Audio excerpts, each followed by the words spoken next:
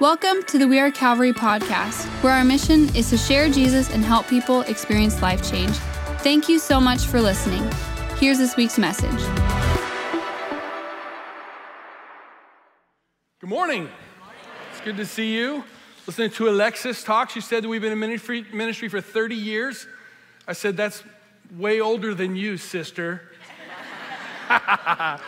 It's great to be here. I was telling the last service, it's kind of funny because every time I come, it's the same weekend every year, which is kind of fun. It always feels like every time I come here, you're sending kids to camp. Well done. They should stick around sometimes. No, it's good to be back. We love coming here every year. It's a blast, and we're really blessed. About 20 years ago, Polly and I pastored just down the street, a little town called Ording. Some of you are from there. I remember, it was about 20 years ago, I remember coming home from work. I was at home and turned on the TV, and I flipped onto the public broadcasting channel. I mean, who doesn't do that, right? Come on, there's nothing on there. Anyway, it turns out that particular moment in time, there was a mayoral debate happening between two people who were going to run for mayor for the little town. And I remember watching it thinking to myself, I'll watch it, why not, right? See who's going to be the new mayor of our hometown. Right? And I remember watching it thinking to myself, I don't know if I agree with that guy. I certainly don't agree with that guy. You ever watched something political and think to yourself, like, I don't even know. Like, right? Come on now, don't look at me like that. Right? I'm not 100% sure on either one. Anyway, did I tell you that it was a small town?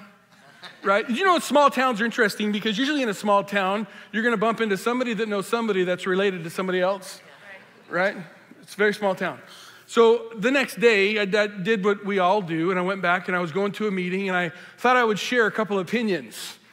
Did I tell you it was a small town? Shared a couple of opinions of what I thought about the mayoral debate and what I disagreed with and all that stuff. And well, that afternoon, I got a knock on my door. My office door. I'm like, I don't know who that is. So I opened it up, and it's one of the dudes who was on the TV the night before. He says, allow me to introduce myself to you, Pastor. I heard that you disagreed with some of the things that I said last night. Right? You ever just wish you had a do-over? Right? Just look for a second chance. Listen, this morning I want to talk to you about a time in the Bible when God gave a second chance to King David. Right? Every one of us needs a second chance at some point. So you join me as we pray? God, thanks for today. We need you a bunch. There's no one like you. Lord, we need a second chance. So many places of our life. In Jesus' name, amen. If you have your Bibles, open them up to Psalm 68. Psalm 68.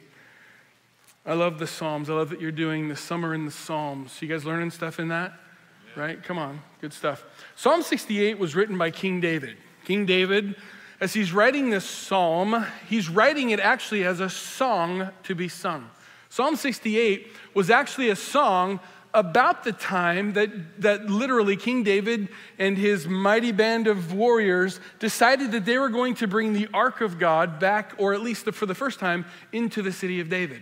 So this psalm is a song written to commemorate the moment when the Ark came into town, right? So as he's writing this thing, you'll see things about this. I don't know about you, but ever read your Bible and the first time you read through a chapter or whatever is in the Bible, you're like, God, I have no idea what I just read, right? Does that ever happen? Well, it happens to me all the time, right? So let me tell you this, when you read your Bible, slow down, right? We get too jumpy and too fast with our Bibles, right? Listen, there's not a refrigerator in heaven with gold stars on it for how fast you got through the Bible. People tell it to me all the time, I've read through the Bible 6 times, and I'm like, good on you. It doesn't matter, right? It doesn't matter how many times you get through the Bible. It just matters that some of it gets actually through you, right? So slow down, right? Come on now. That's what we need. Psalm 68, listen to this. It says, God shall arise. His enemies shall be scattered. Those who hate him shall flee before him. As smoke is driven away, so you shall drive them away. As wax melts before a fire, so the wicked shall perish before God. But the righteous shall be glad. They shall exult before God. They shall be jubilant with joy. Sing to God. Sing praises to his name. Lift up a song to him who rides through the deserts. His name is the Lord. Exalt before him. I love this. I love this. The Ark of God symbolized the presence of God.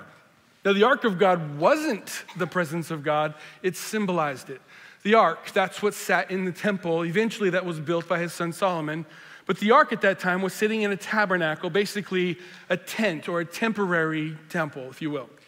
Inside the Ark was the Ten Commandments, a jar of manna, and a stick, right? It was Aaron's staff. That was what's inside, right? All of that together symbolized the presence of God. We don't have time to go into all of that, but I'll tell you this. In this, it had two poles that stuck out the sides. On top of the ark were two angels that their wings were over the top of it. It looked like you've seen the Raiders of the Lost Ark. You know what I'm talking about, right? It looked kind of like that. The problem with the Raiders of the Lost Ark is it has the orientation of the poles incorrect. They're actually this way, not that way. By the way, no joke. Gosh, there's so much I want to go into. The ark had been seated at a place called Kiriath Jearim at the home of a man named Abinadab. Abinadab was Moses' son. It had been at their house for over 20 years. The ark of God, listen, David brought the ark from Kiriath Jearim into the city of David with dancing and shouting and singing and praising and all this wonderful stuff that happened. It was an amazing expression. It was like a big parade. Everyone went crazy. He wore a linen ephod, whatever that is, which was not a lot of clothing. But I'm telling you, he went crazy worshiping God and brought the ark into town. Yay! On his second attempt. You see, David tried the first time to bring the ark of God into town, and it didn't go well with him the first time. How many ever need a second chance to make a first impression? Right? I think it's interesting how David got a second opportunity to actually do it right. But you see, the first time didn't go so well. I want to talk to you this morning a little bit about the first attempt when David tried to bring the ark into town. You know what I love about the Bible? As I love that the Bible was written by men who were inspired by the Holy Spirit. But I love the fact that the Bible includes human frailty. I love that it includes human frailty. When I read the Bible, there's so much that if I were to write the Bible, I wouldn't include. Like if I were to write the Bible, I wouldn't include the fact that Moses didn't get to actually enter into the promised land. I don't know if you realize that or not, but you saw Moses lead him out of Egypt. That's a big victory, right? But then lo and behold, he actually never got to bring him into the promised land. Why? Because he struck the rock twice. There's pictures and symbology in that whole thing, but understand something. If I were to write the Bible, it wouldn't have included that little detail. There are some things I would have left out. I would have said or remember the time when David had that little, that affair with Bathsheba. Might have left that out of the scriptures. How about Paul when he held the coats of those who threw stones at Stephen and ended up killing him because he was sharing his faith with the high council of Jews? I might have left that little detail out. By the way, I wonder sometimes if Paul, remember the Bible said he had a thorn in the flesh that he asked God to take away? I wonder sometimes if the thorn in the flesh might have been the memory of what he did to Stephen because he couldn't shake it. I don't know. I might have left that out of the Bible. I might have left the fact that Peter denied Christ 3 times. I might have let one get in there, but not 3 times. Come on. My sanitized version of the Bible would have been Moses parting the sea, David killing Goliath, Paul writing 2/3 of the New Testament, and Peter preaching to thousands. Thus saith the Lance. That's what I would have done, man. I wouldn't have wasted my time with all the other stuff, right? But here's the thing, man. That's why I love the scriptures, because it's just made up of humans. It's when humans clashed with the divine God and said, write down these things. Remember, the Bible says all scriptures God breathed and is useful for teaching, rebuking, correcting, and training in righteousness, so that the man or woman of God will be what? Thoroughly equipped for every good work. You know your Bible says that? That's what the Bible says. It's actually written by his Holy Spirit through inspired men of God. Amen. Come on now. How many of you know that you can have the right motive with the wrong method and make a real mess? Right? You can have the right motive with the wrong method and make a huge mess. You can have 10 pounds worth of books sitting on a shelf that holds 5 pounds and it won't last long. You can have the right motive with the wrong method and make a mess. You can have the right intentions on talking with that guy at work and trying to help him with his marital problems, but when you cross the line, you could find yourself making a mess of your own marriage because you had the right motive with the wrong method, and you make a big mess. You can go to your kids' play or to their soccer game, and you decide you're gonna go there and be a part of what's going on, but you mistakenly bring your phone thinking you're gonna take pictures, but you spend more time on your phone than watching the game. Right motive, wrong method. What? It's funny, isn't it, how often we do that? We allow the right motives with wrong methods, and we create a big mess. David did the same thing. David had the right motive to bring the ark of God, the presence of God, into town in hopes that somehow the presence of God would make all the difference. Right motive, wrong method. Let's take a look at what happened in his first attempt. When David tried to bring the ark of God into town for the first time. Look at 2 Samuel chapter 6, verse 1. It said, then David mobilized 30,000 special troops. He led them from Baalah of Judah to bring the ark of God, which bears the name of the Lord Almighty, who is enthroned between the cherubim. They placed the ark of God on a new cart. Everyone say new cart. On a new cart, and brought it from the hillside home of Abinadab. Uzzah and Ahio, Abinadab's sons, were guiding the ark on the cart. Ahio was walking in front of it. David and all the people of Israel were celebrating before the Lord with all their might. Wasn't just celebrating a little bit, but they were celebrating with all their might. Singing songs, playing all kinds of musical instruments, lyres, tambourines, and castanets, whatever those are, and cymbals. So far, so good. How could God be bummed out? Loud music? Come on, loud music, singing, dancing, crazy times. And get this, they did it with all their might. They tried real hard. They wanted to do the right thing. They had the right motive. But there was something missing in their method. Sometimes I think we get so wrapped up in our motive and thinking our motive is going to be the thing that's going to get us to the finish line. But the right motive with the wrong method will just create a big fat mess. Let's go on. Look at verse 6. But when they arrived at the threshing floor of Nacon, the oxen stumbled, and Uzzah put his hand out to steady the ark of God. Then the Lord's anger burned out against Uzzah for doing this. God struck him dead beside the ark of God. David was angry because the Lord's anger was blazed out against Uzzah. He named the place Perez Uzzah, which means outbreak against Uzzah, and it's called that to this day. Verse 9. Now David was afraid of the Lord. And he asked, how can I ever bring the ark of God back into my care? So David decided not to move the ark of the Lord into the city of David. He took it instead to the home of Obed-Edom of Gath. The ark of the Lord remained there until with the family of Obed-Edom for 3 months. And the Lord blessed him and his entire household. It's interesting, right? Obed-Edom's at his house. The ark of God shows up. The presence of God is at their house. I always wonder how that whole meeting went down to Mrs. Obed, right? Mrs. Obed. Hey, honey, the king asked a favor of us. What's the favor? Well, you know there was this guy named Uzzah, right? He got a little close. Well, David asked us if we could put the ark of God in our house for a bit. Can you imagine how that went to the kids? Kids, don't touch the God box. Whatever you do. Right? You see them just like, okay, Dad, okay, I'm not going to touch the God box there.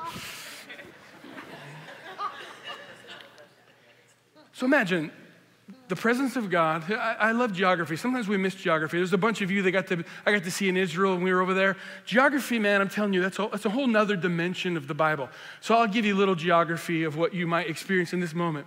So imagine Kiriath Jearim was this place that was, well, about Wally's in Buckley. Come on now, you know where Wally's is, right? Over there by the high school. Wally's, about that there. The trip from there to here, 12, 13 miles, right? From Wally's to Sumner, come on.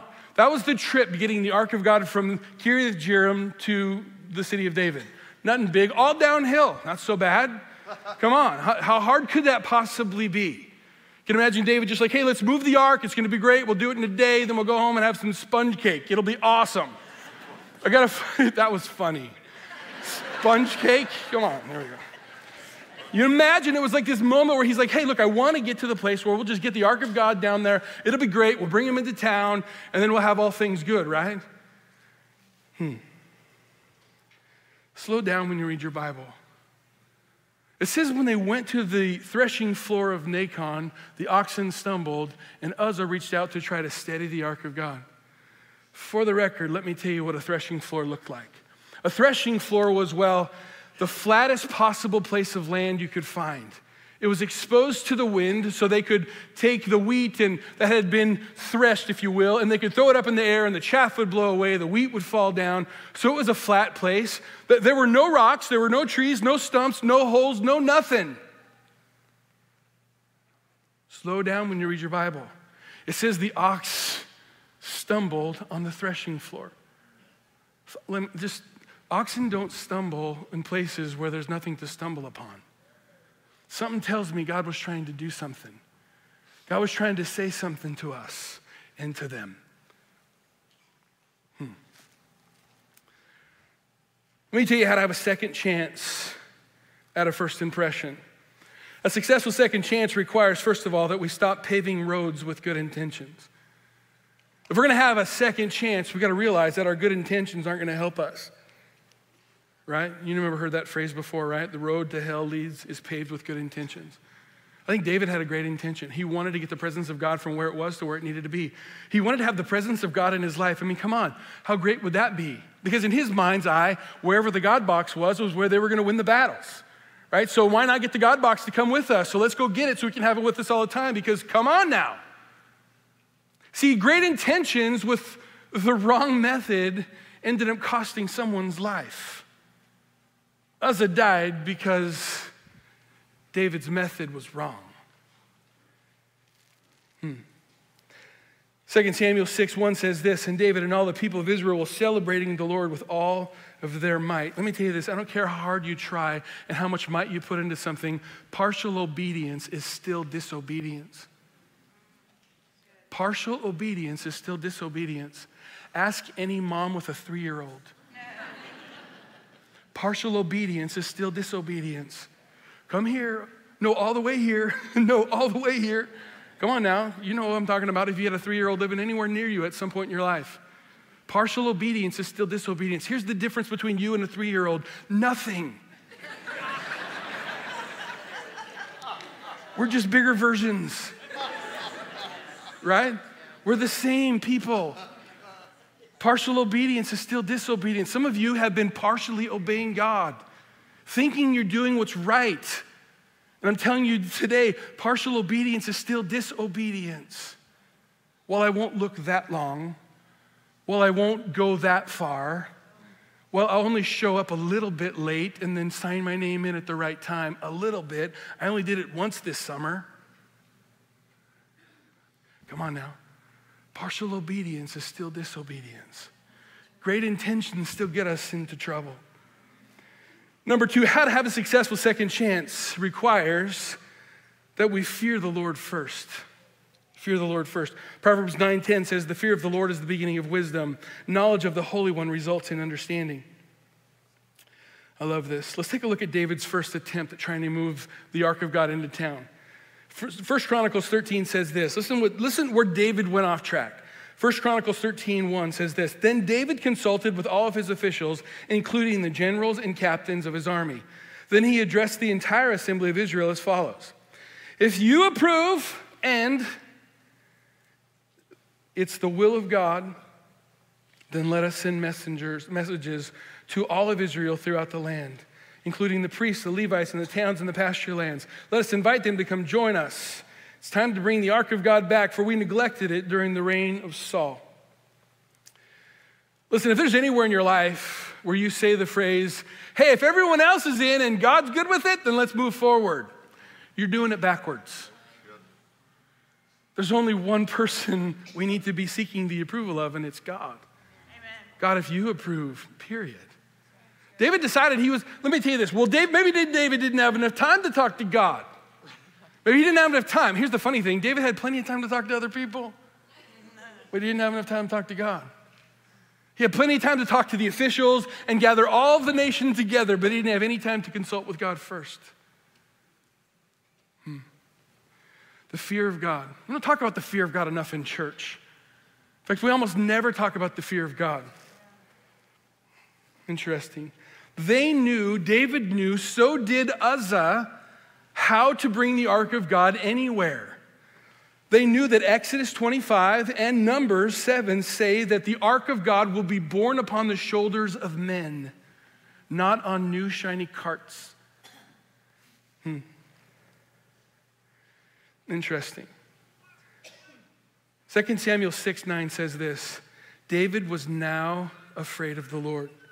Interesting. How do I know that David didn't fear God before that? Because it says he now feared the Lord. He feared the Lord now. When? When someone died. When something tragic happened, then he feared God. Let me tell you this, the fear of God, so much of our life, you know what we love? We love Christmas baby Jesus in the manger. Come on now. We love baby Jesus. We'll sing Silent Night until whatever, man. We're like, oh, come, let us adore. We love that. We love me some Christmas baby Jesus. But here's what we don't want. We don't want skull-crushing, head-thumping, cloud-riding Jesus. We don't want mean, fierce Jesus. We just want nice, careful, loving Jesus, the one who's most like Santa.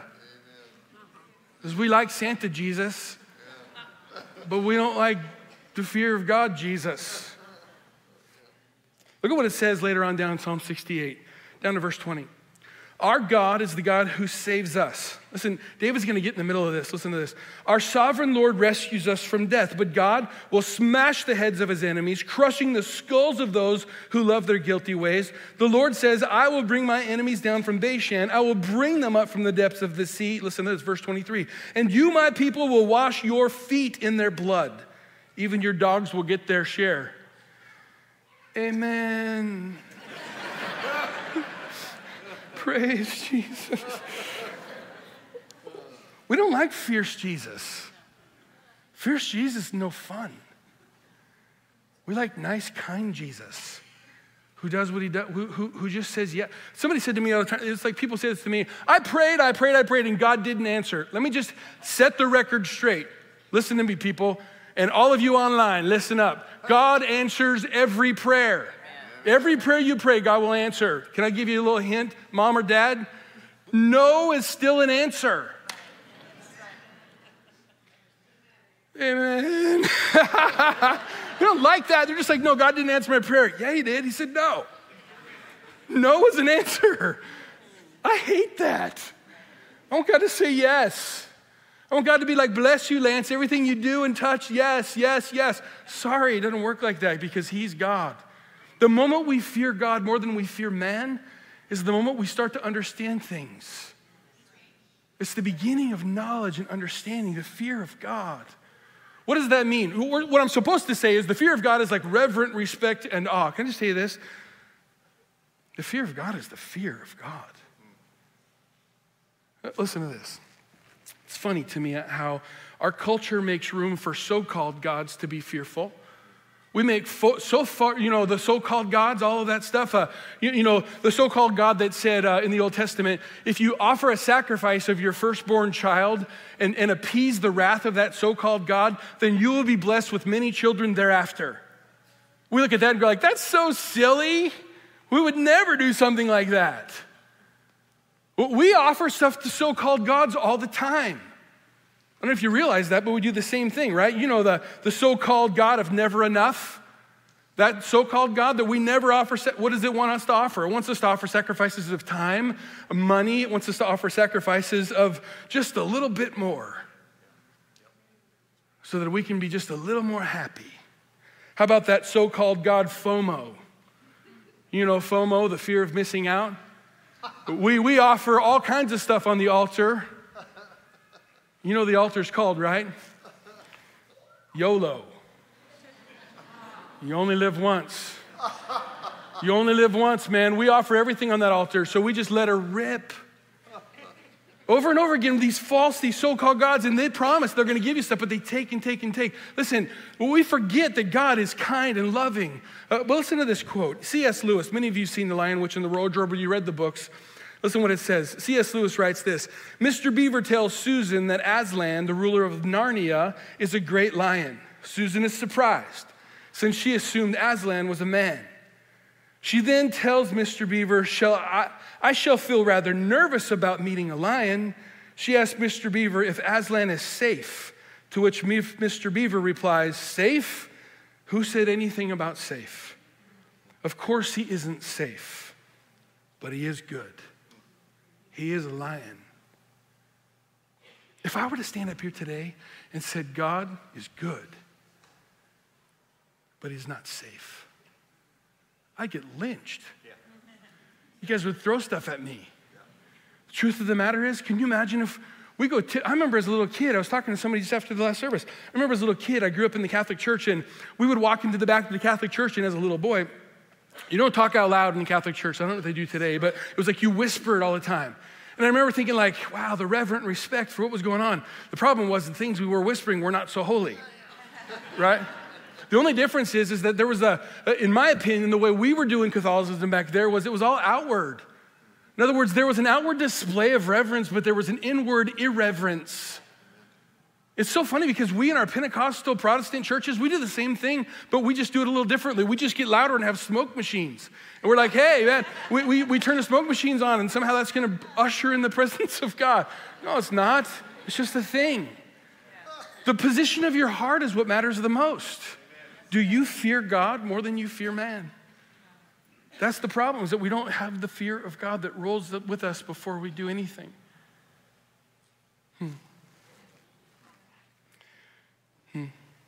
Successful second chance also requires that we measure twice and cut once. Amen. 2 Samuel 6:10 says this: So David decided not to move the ark of God into the city. Instead, he took it to the home of Obed-Edom. The ark of the Lord remained there for 3 months, and God blessed his entire household. Special forces operators tell me they use this phrase: slow is smooth and smooth is fast. Oftentimes, we get this nudge in our heart that we've got to have urgent. Let me just level the course with you and tell you this: God is never urgent. God never has to be in a hurry. He's not urgent. God's not urgent. He doesn't. There's too many people that come to me and say, Lance, I gotta do this thing. God's telling me I must. I gotta. Can I tell you this? God doesn't function like that. He doesn't need to. We do because we're weird. Here's what I would tell you this about this.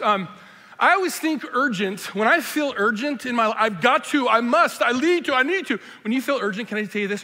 Urgent is like the yellow light at an intersection. That's all urgent is. It's just a warning, right? What is the yellow light supposed to tell you to do? Stop. What do we always do? Go faster, right? The yellow light's just telling you something's about to happen. When you feel urgent, I always tell people this: use the enemy's ploys against him. When you feel urgent, use it as a tool to tell you to stop. God's never urgent. He doesn't have to be. God controls all time. God's in control of it all.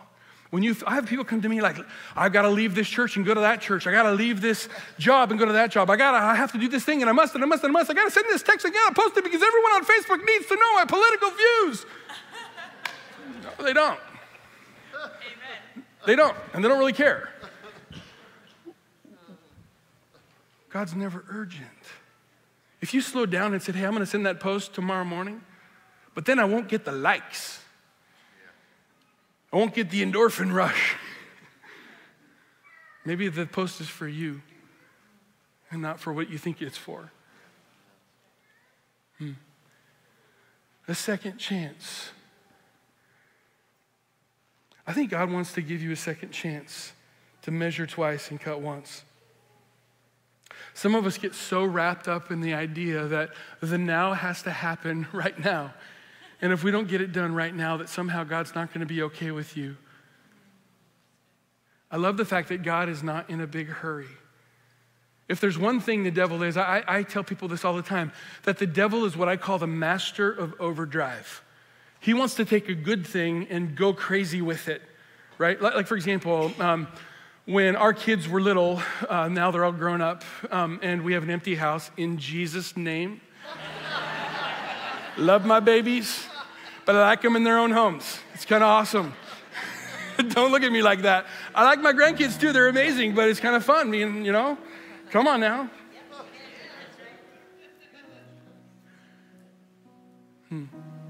Sometimes we lose track that God's got a plan in our life, and he's not in a big fat hurry for it. We get our minds so wrapped around it having to happen now, it having to happen this way, and if it doesn't happen the way that we're gonna do it, that somehow we're missing out on the will of God. God doesn't work.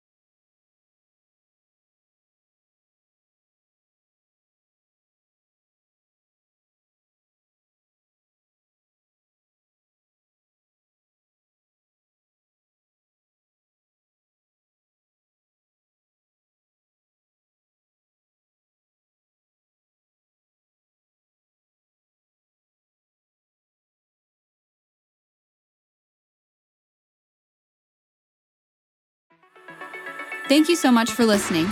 If you'd like to partner with us in sharing Jesus and helping people experience life change, you can support our mission by clicking the link in the description. If this message has impacted you, please subscribe and share. To learn more, visit wearecalvary.com. We'll see you back next week.